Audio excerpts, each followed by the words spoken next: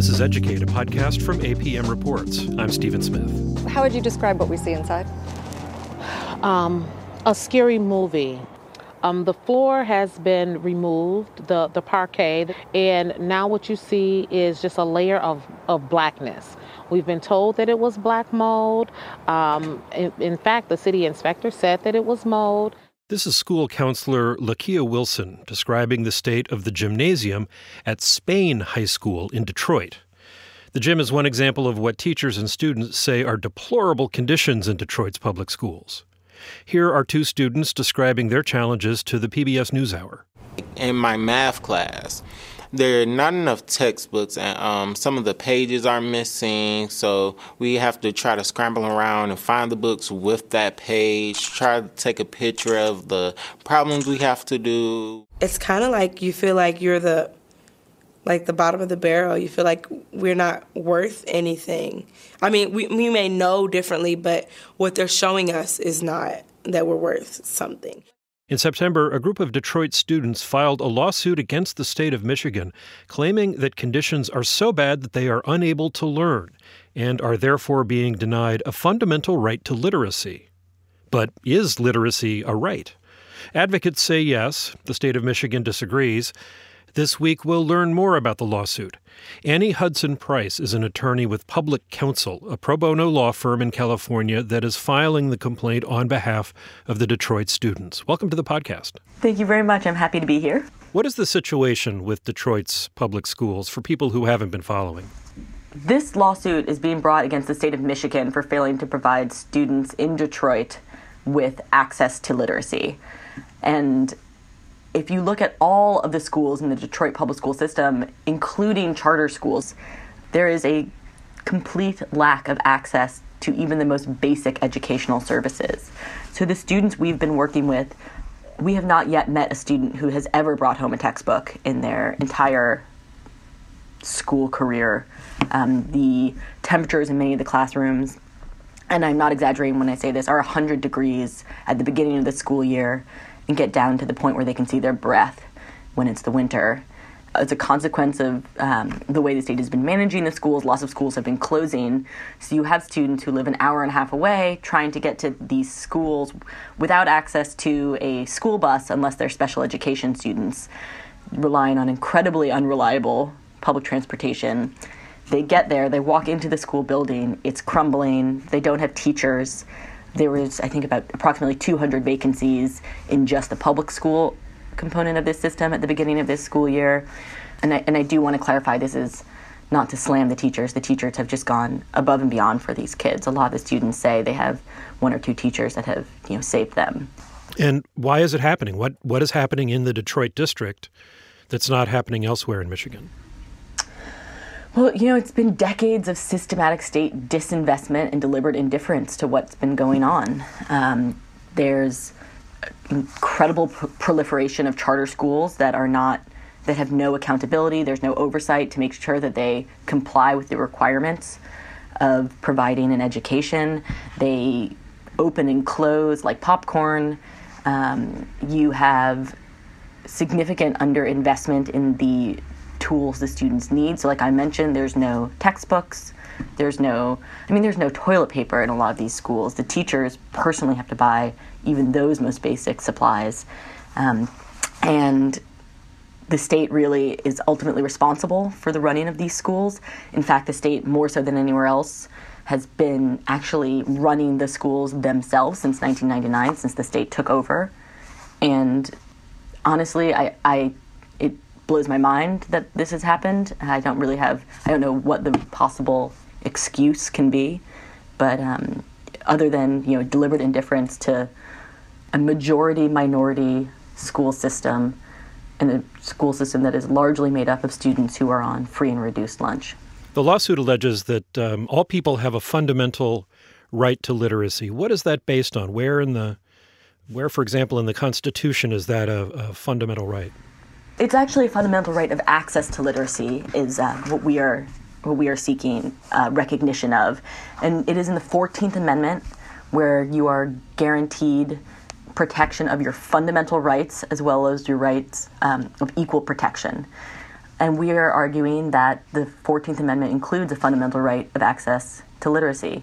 You can see a number of rights are found in the 14th Amendment that aren't necessarily spelled out clearly, one of the biggest ones being, right to privacy. And from that right to privacy, certain other rights like the right to an abortion and similar rights that aren't explicitly laid out in the Constitution have been found by the courts.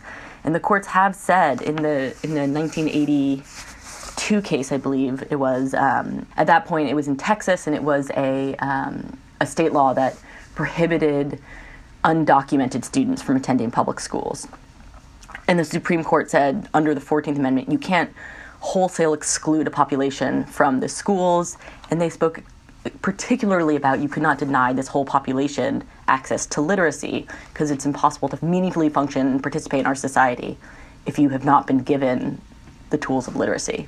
Don't you also argue that the courts have found that equal education, equal opportunity, equal access to education is fundamental to people's, need to be educated as voters?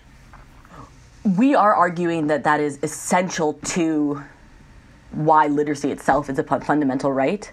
And the other side's arguments are that the court has actually found that there isn't a fundamental right to education, but this is much more basic than a fundamental right to education. This is right to access to the most basic building block of education, and one that is essential to participation, as you mentioned, in our democracy, and to your ability to vote, to your ability to work, to participate in our economy.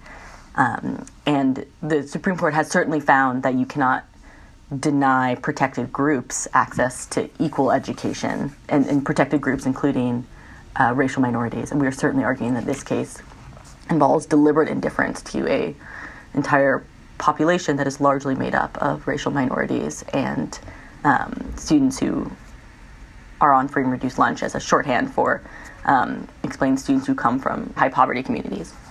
What are the other elements of the state's response to the initial complaint?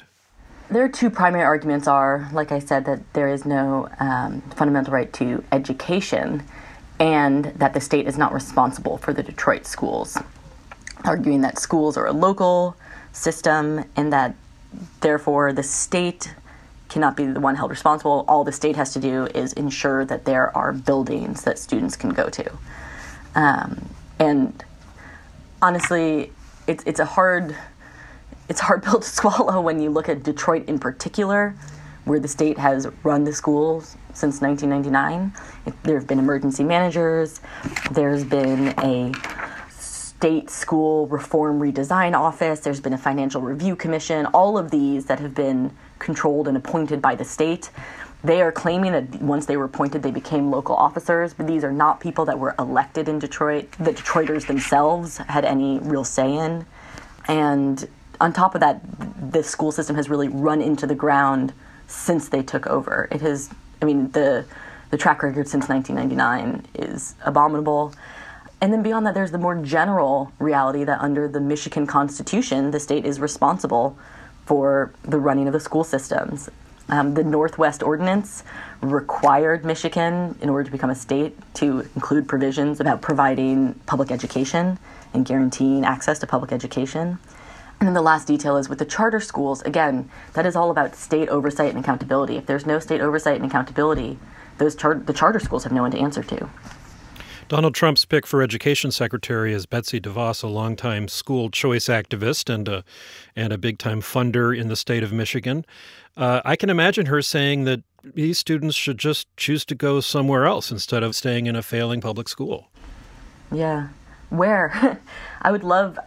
First of all, you shouldn't have to go, there shouldn't be schools. Your options shouldn't be between schools that are poisoning you and schools that are 50 miles away that might accept you. Because don't forget, with school choice, it's up to the school district to decide whether or not they will accept outside students. And the reality is Grosse Pointe is not accepting these students. Grosse Pointe is a suburb of Detroit, which is fairly affluent. Fairly affluent, only 8 miles from some of our schools. Our students talk about, they play them in sports, and they talk about the shock of when they walk onto those campuses. And they have, incredible access to resources.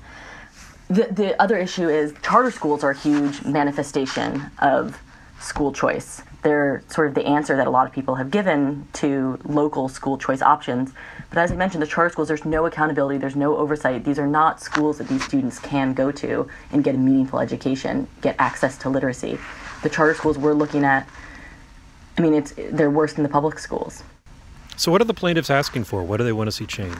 We're seeking evidence-based programs for the delivery of literacy in the schools, an appropriately qualified and well-trained teacher in every classroom. And by that I mean not a math teacher who, because there's no one else available, is covering the Spanish class, which is what we hear happens all the time. So both certified and appropriately qualified for those specific classrooms. The elimination of the conditions that get in the way of literacy instruction, so these horrific school conditions I mentioned, access to books, access to drinking water. And then finally, a system of statewide accountability to ensure that the state is monitoring these conditions that deny access to literacy and that they are addressed in a timely manner. Is this a lawsuit that's limited to Michigan, or could it be a precedent that would be used by advocates in other states and other districts to try for the same thing? It is certainly not limited to Michigan. Unfortunately, we could have brought this lawsuit in a lot of places, and it is a federal lawsuit. So any precedent we set, we hope would be able to provide a tool to advocates around the country. Annie Hudson Price, thank you so much. Thank you so much for having me. Annie Hudson Price is an attorney with Public Counsel, a pro bono law firm based in California. To read more about this case and to hear other podcasts about the challenges facing inner-city schools, you can visit our website, apmreports.org. While you're there, browse our archive of more than 100 documentaries, including many that focus on K-12 and higher education. That's apmreports.org. Find us on Twitter and Facebook, and tell us what you think about this lawsuit. Do you think literacy is a fundamental right? We'd love to hear from you. Support for Educate comes from Lumina Foundation and the Spencer Foundation. Thanks for listening. I'm Stephen Smith, and this is APM.